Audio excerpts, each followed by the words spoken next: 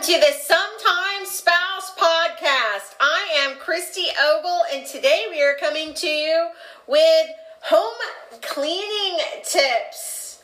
Welcome! It is 4 o'clock on a Friday afternoon, and I wanted to come and tell you and give you some tips just in case you're ever stuck at home and you just can't leave because you're on house arrest because of Rona. And there's been this strange hoarding that's happened, and you aren't able to really get cleaning supplies. Just in case this ever happens, I want you guys to be prepared and know how you can clean your house and disinfect your house even though you might not have the proper supplies that you think that you need, just in case you're ever under house arrest or Rona happens. Number 1, cleaning your house. All you need to clean surfaces is soap and water.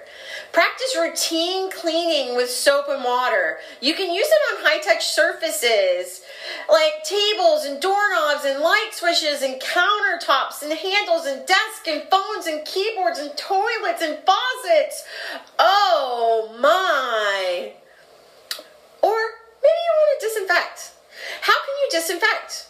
You can use hot soap and hot water or detergent.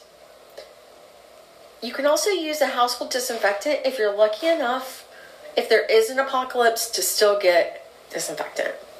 You want to follow the EPA's guidelines. You want to keep the surface wet for a certain period of time to disinfect it. The coronavirus is very easy to kill.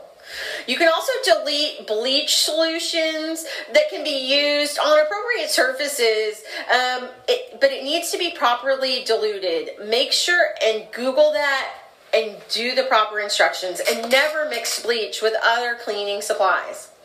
Leave the bleach mixture on for at least 1 minute.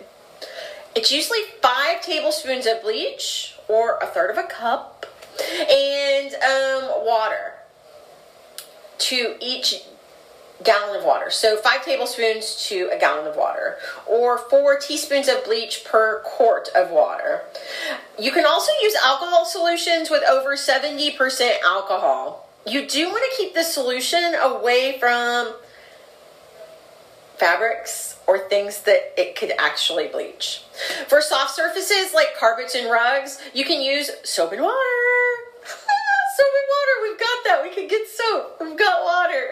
Yay! We can do it. Or you can launder the surfaces. You can disinfect with other EPA registered household disinfectants. There are several different disinfectants on the EPA's website that will counteract Rona or kill Rona. For electronics like tablets and touch screens and keyboards and remotes, use a wipeable cover on the electronics. Follow the manufacturer's instructions, but usually you can use alcohol-based wipes or sprays with at least 70% of alcohol, and then dry the surface completely.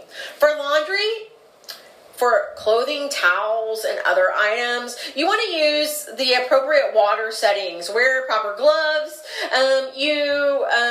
Dirty laundry from the person who is sick can be washed with other people's items. Clean and disinfect clothes hampers and remove gloves and wash your hands right away.